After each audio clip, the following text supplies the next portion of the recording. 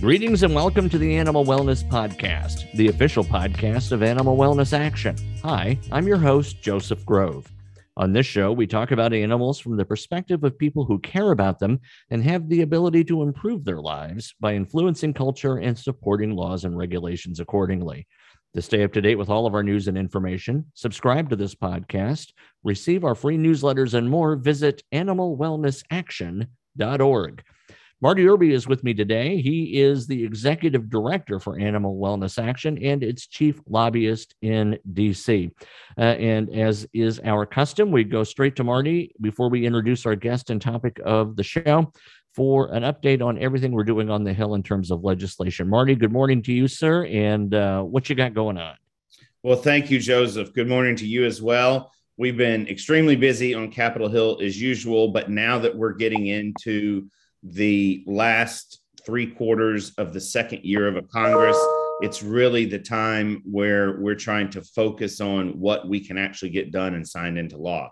You know, we have probably roughly 24 bills that we're working on, but there are 3 or 4 things that we think we can get done this Congress. I think at this stage in the game, the number one likely bill to pass and get signed into law is the FDA Modernization Act. We've already had it in a hearing in the House of Representatives this year. It's been included, and there is legislation that has to pass through the Congress to reauthorize the FDA's user fees. So this has to get done by July, or the Federal Drug and Food and Drug Administration are going to have to furlough 1,000 employees.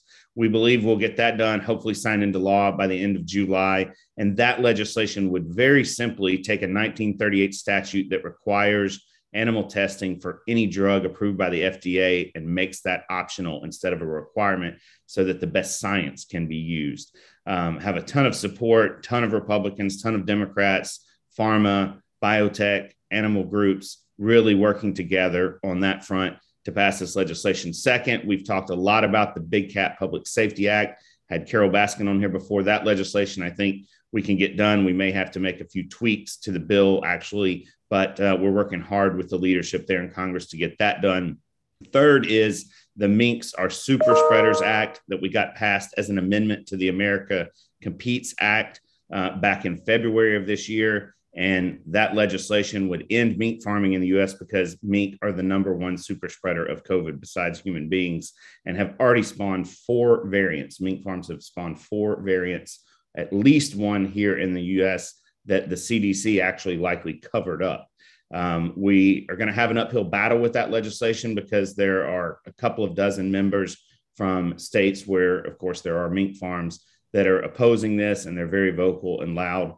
But we do think that we've got a good shot at getting it done. And then lastly, I think the Bear Protection Act is really one that we stand a good shot at getting done. That's a bill that passed the Senate twice 20 years ago by unanimous consent when Mitch McConnell led the legislation. It never passed the House.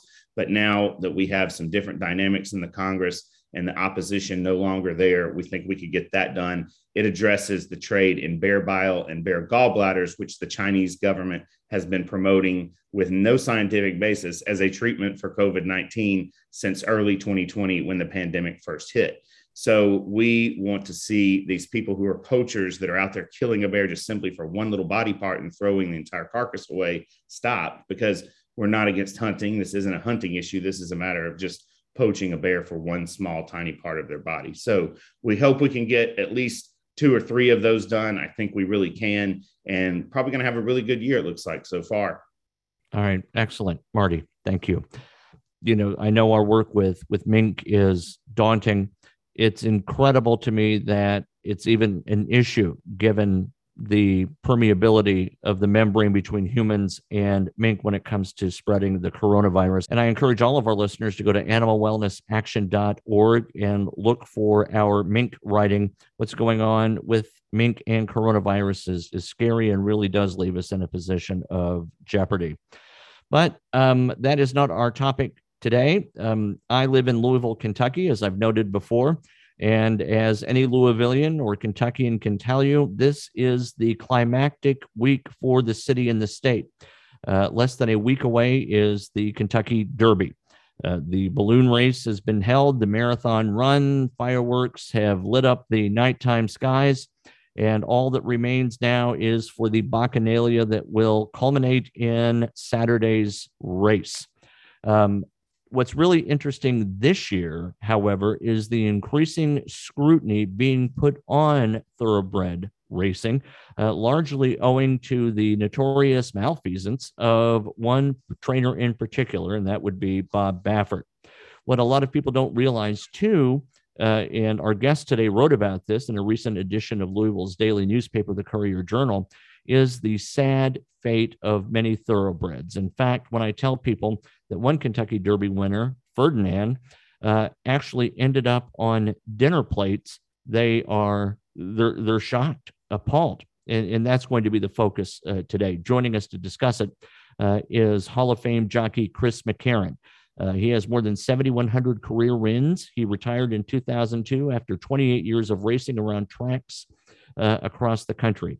Since then, he has served as an advisor and actor in the film Seabiscuit, held the position of vice president and general manager at Santa Anita Park, worked as a racing analyst for TVG Network, and launched the North American Racing Academy. He authored a strong criticism of the so-called sport of kings in the daily paper in Louisville on April 26th. Find it if you can and read it. It's powerful stuff that focused on the sad fate of many thoroughbred horses, and that sad fate is the slaughterhouse. So all that said, Mr. McCarron, thank you very much for joining us in what I'm sure is a busy week for you. Yeah. Oh, thanks for having me on. Thanks. It's nice meeting with you, Joseph and Marty. Yeah. And I know that you and Marty have worked together for a number of years. We'll talk about your work together shortly, but I really want to go straight to the April 26th op-ed piece you posted in the Courier-Journal. What led you to write that, Chris? Well, my strong desire to eradicate the slaughter of horses of any breed, not just thoroughbreds.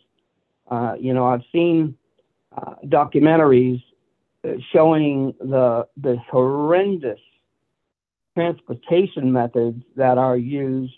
There are people that sell to the slaughterhouses. They go to these what they call killer buyer auctions, and during the process, these horses are put together in trailers without any partitions. They're right next to each other. Very often you'll have a stallion next to a mare, and they just fight and they injure themselves. Every once in a while, a horse will actually die during transportation. And then after they reach their destination at the slaughterhouse, the grossly inhumane methods of euthanasia has to be obliterated, eliminated totally. And I know that slaughterhouses in the United States have been banned, but in one way it makes it worse for these horses because they have to travel even farther to go down to Mexico or up in Canada to be euthanized at these slaughterhouses for human consumption. Additionally, so many of these thoroughbreds have been administered medications during their training and racing careers, and these medications are not approved by the FDA to end up in the flesh of animals that are going to be consumed by humans. The whole thing is just horrendous, and I felt compelled to share my opinion with people, and we were lucky enough to have my op-ed published in both the Courier-Journal in Louisville and the Lexington Herald-Leader. Sure. What has been the reaction from friends, former colleagues in the industry to your piece? What have you heard? I'll sum it up in one word: bravo. Great. Well said. Yeah, thank you. Good. I'm glad that's the case. Does it seem to you, Chris, that the industry is at a tipping point? Yes, I think actually we're beyond the tipping point, and I do see light at the end of this tunnel. I believe the tipping point happened years ago when, in fact, the government passed a law banning the slaughter of horses for human consumption in our country.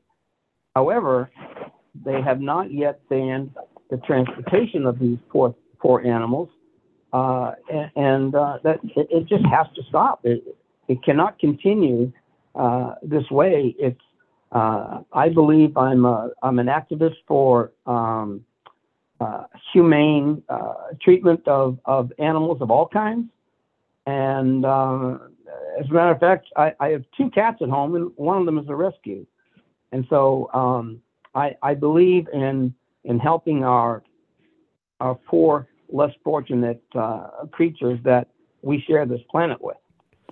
One of the most, well, let me put it this way. There are certain news events that, when they are observed, really leave just almost a traumatic impression on people. And I remember when 8 Bells collapsed and had to be euthanized on the track at Churchill Downs. And just what a horrific, gut-draining sensation that was. Are people not, I suppose, sensitive to the plight of these horses? Is it a matter of education? Do Derby goers and Oaks goers and fans of the other major races, are they just more enamored of the glitz and culture and turning a blind eye? Why aren't more people, I guess I'm asking in a very awkward way, why aren't more people just going to someplace other than the tracks? I believe it boils down to ignorance. They just don't know.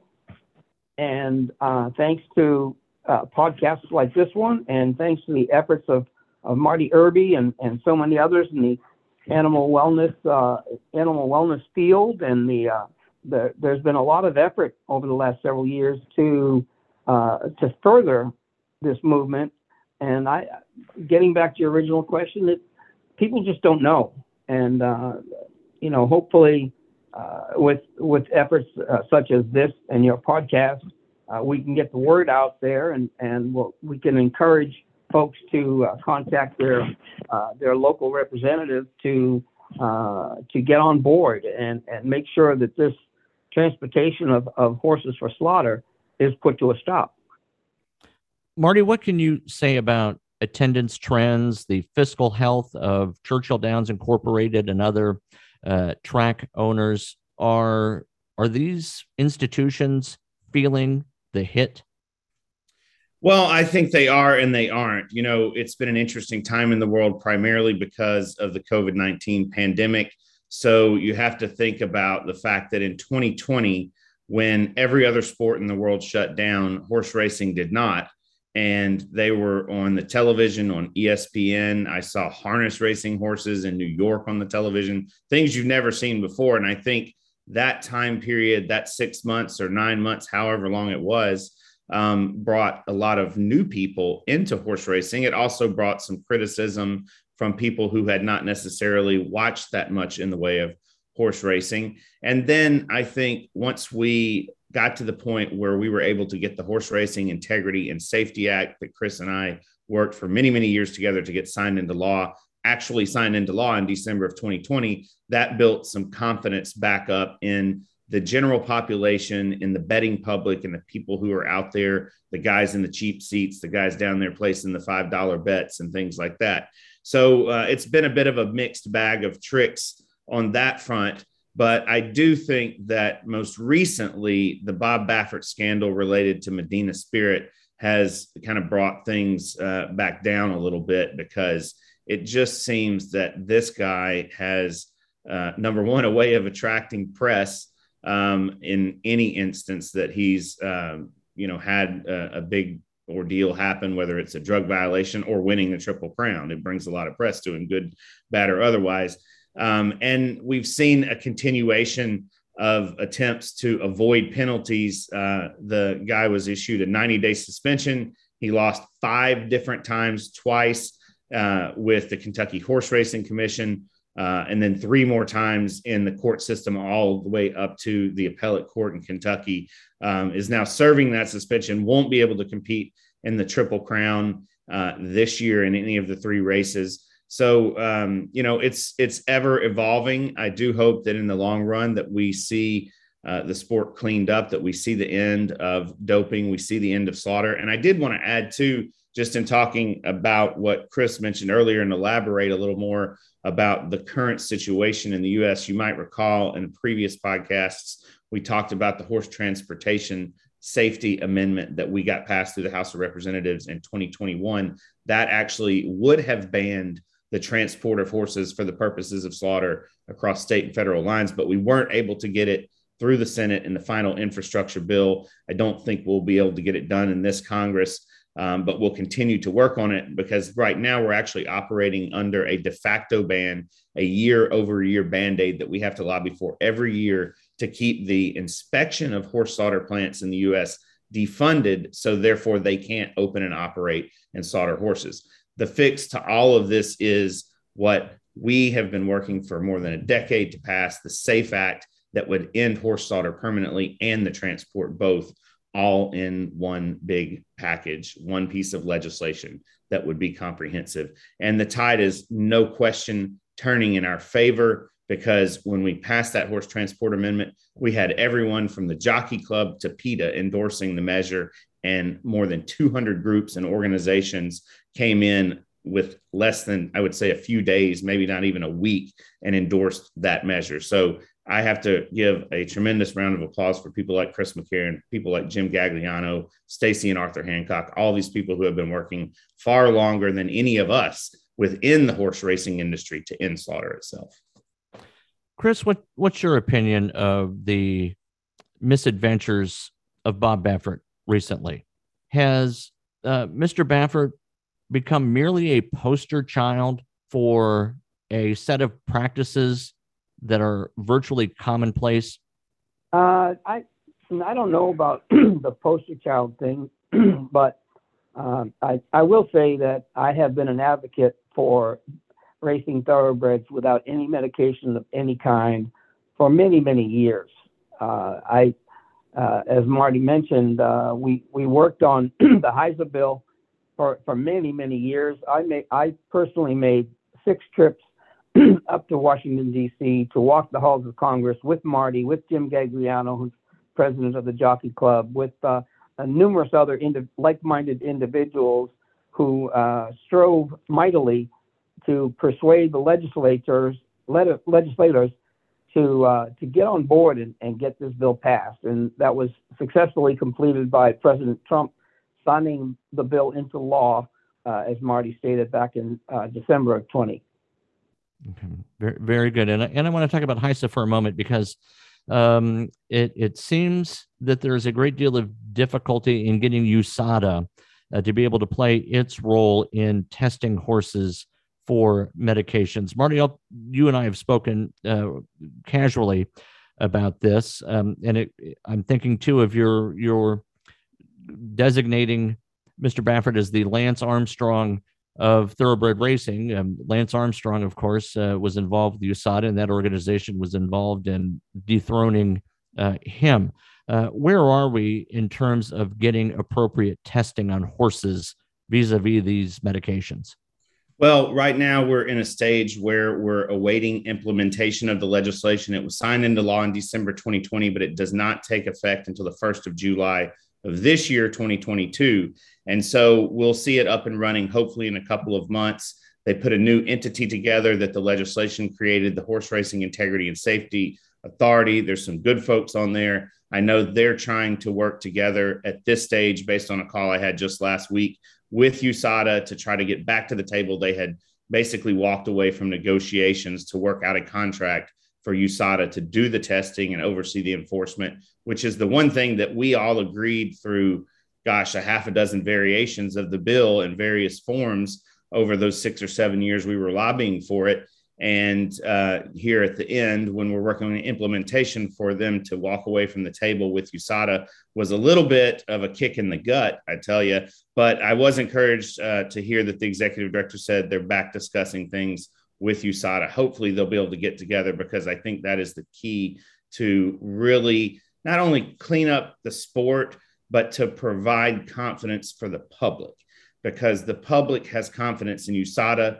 They have seen them catch Lance Armstrong. They've seen them oversee the Olympics, so many other sporting events. And it's really a key component, especially when you're talking about people who are betting on a horse and gambling, and you have different factors that can or cannot cause that horse to win or end up second or run at all.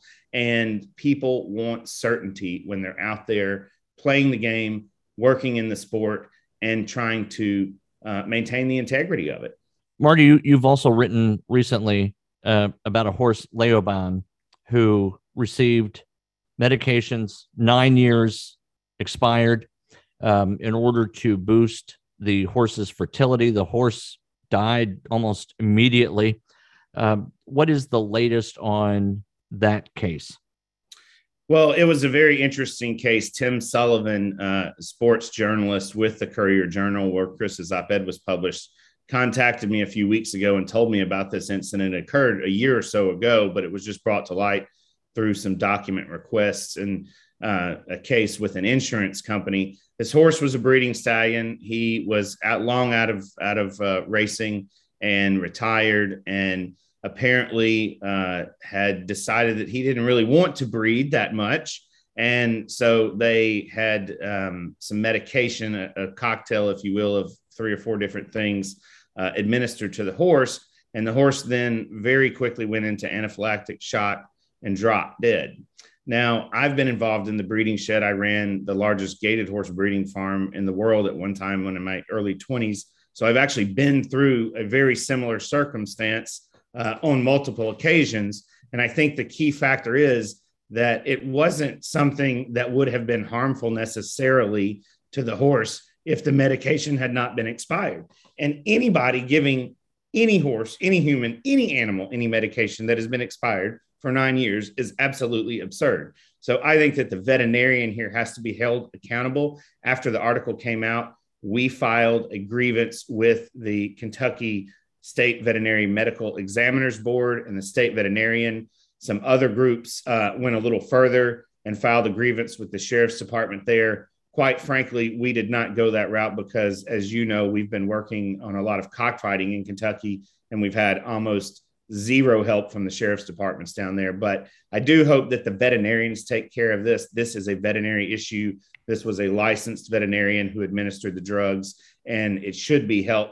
That veterinarian should be held accountable by their peers through that board of veterinary medical examiners. And hopefully we'll ultimately see some sort of restriction on their license, or, even just requirement for them to be retrained and have some steps to bring themselves back into the fold as a credible veterinarian, because there's no excuse for something like that to happen with 9-year-old medication. It's just absurd.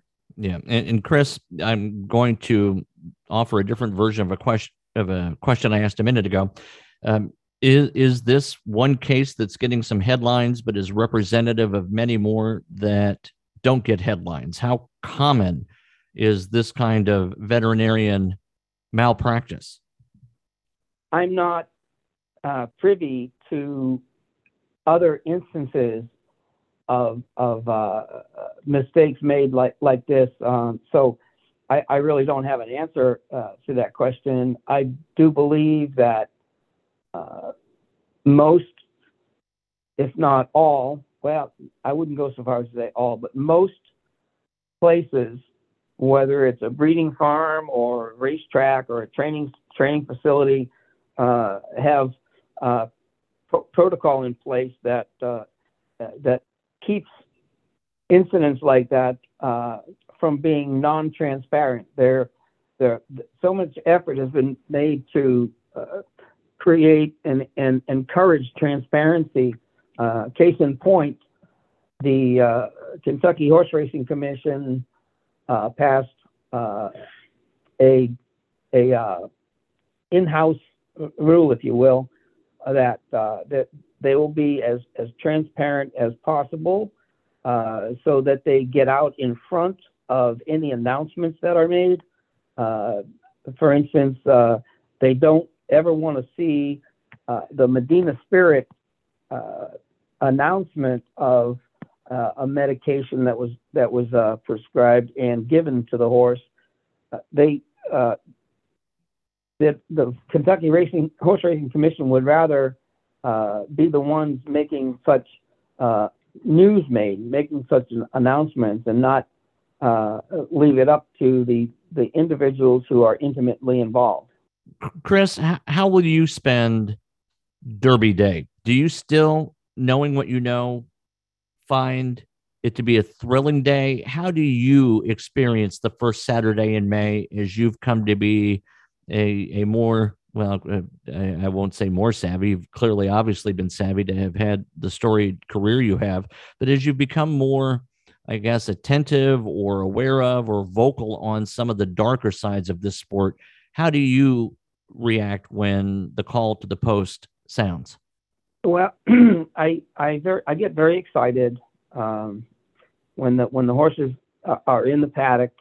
My excitement begins when, as far as specifically talking about the Derby, my excitement begins when the horses do the famous walkover from the barn area. They come around that clubhouse turn, and there are literally hundreds and hundreds of people on the track with these entrants for the Kentucky Derby.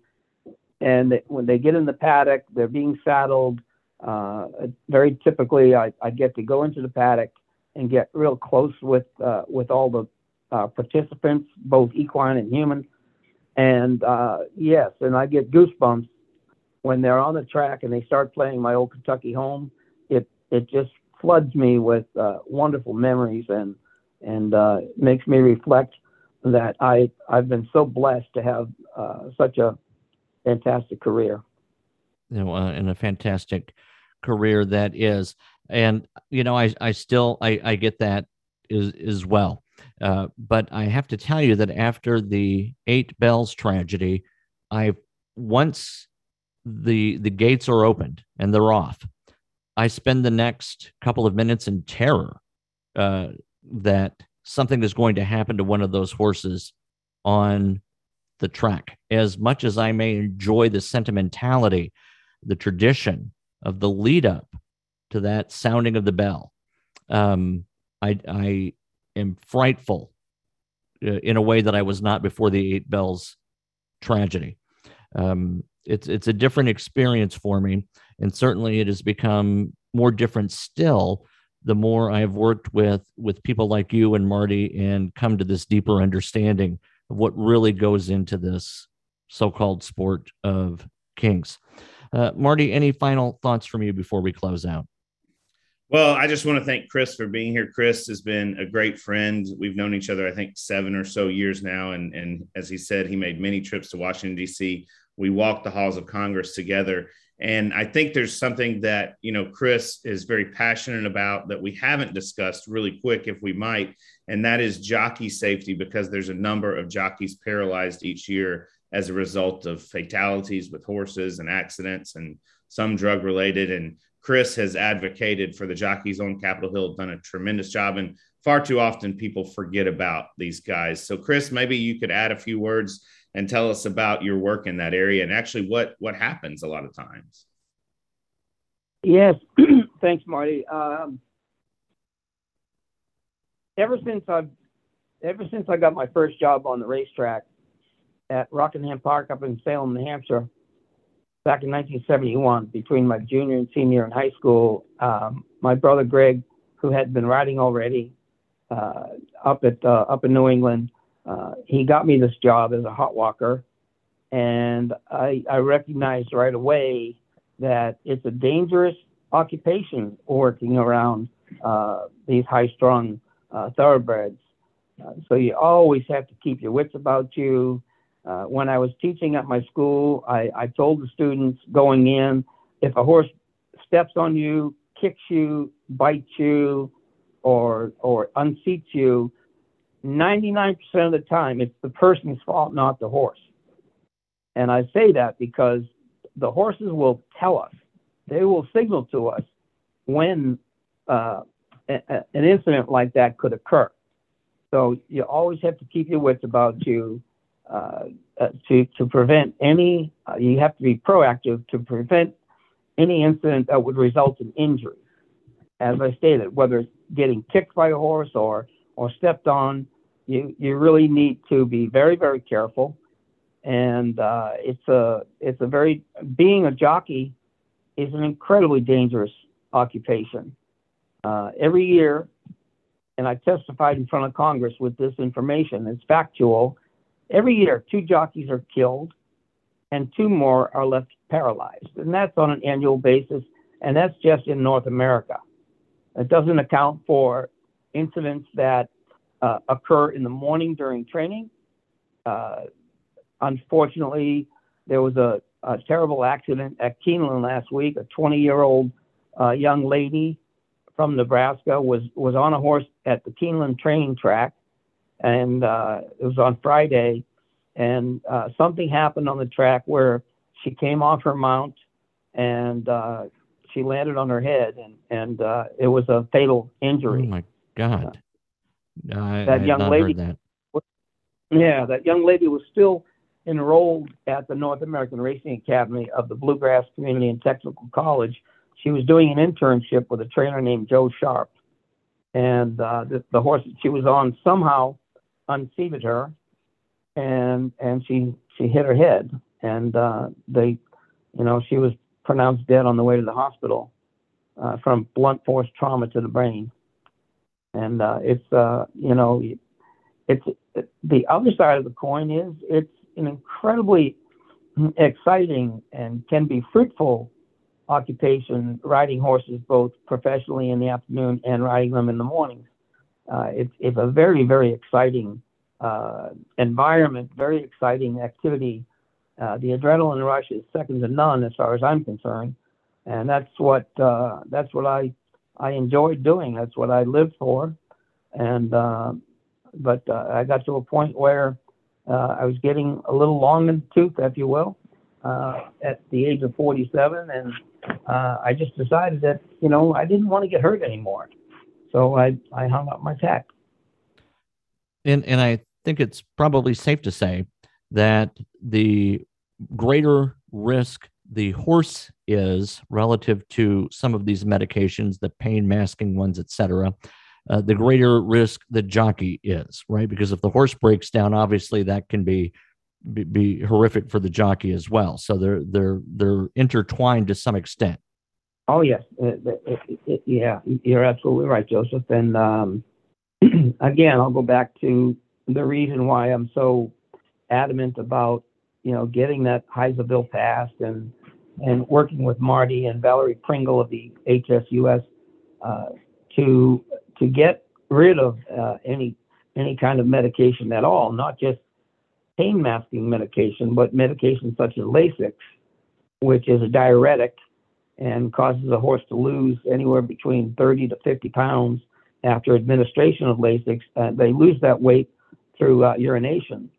And, every time the horse works at the track, they're administered Lasix, and every time they run, they're administered Lasix. And it's just a snowballing situation that has really gotten worse over the years. And so fortunately, the Heisa bill will eliminate any kind of medication. It will also promote out-of-competition testing, which I believe will be the key to catching anybody who's not playing by the rules. All right, excellent. Chris, a timely story in the Courier-Journal and the Lexington Herald later, a timely guest on our show. We will all keep our fingers crossed, our prayers upward for a safe run around the Churchill Downs track this coming Saturday. So grateful for your time, and Marty for yours as well, and what I know is for both of you a very busy time of the year. And I want to say thank you to our listeners. Thank you so much for listening to the Animal Wellness Podcast. A reminder, be sure to visit animalwellnessaction.org for all of our news and information, and to sign up for our news alerts. You can find us on Facebook and Twitter, and we invite you to subscribe to this podcast on iTunes, Podbean, Stitcher, or Spotify. I'm your host, Joseph Grove, and we'll be back soon with another episode of the Animal Wellness Podcast.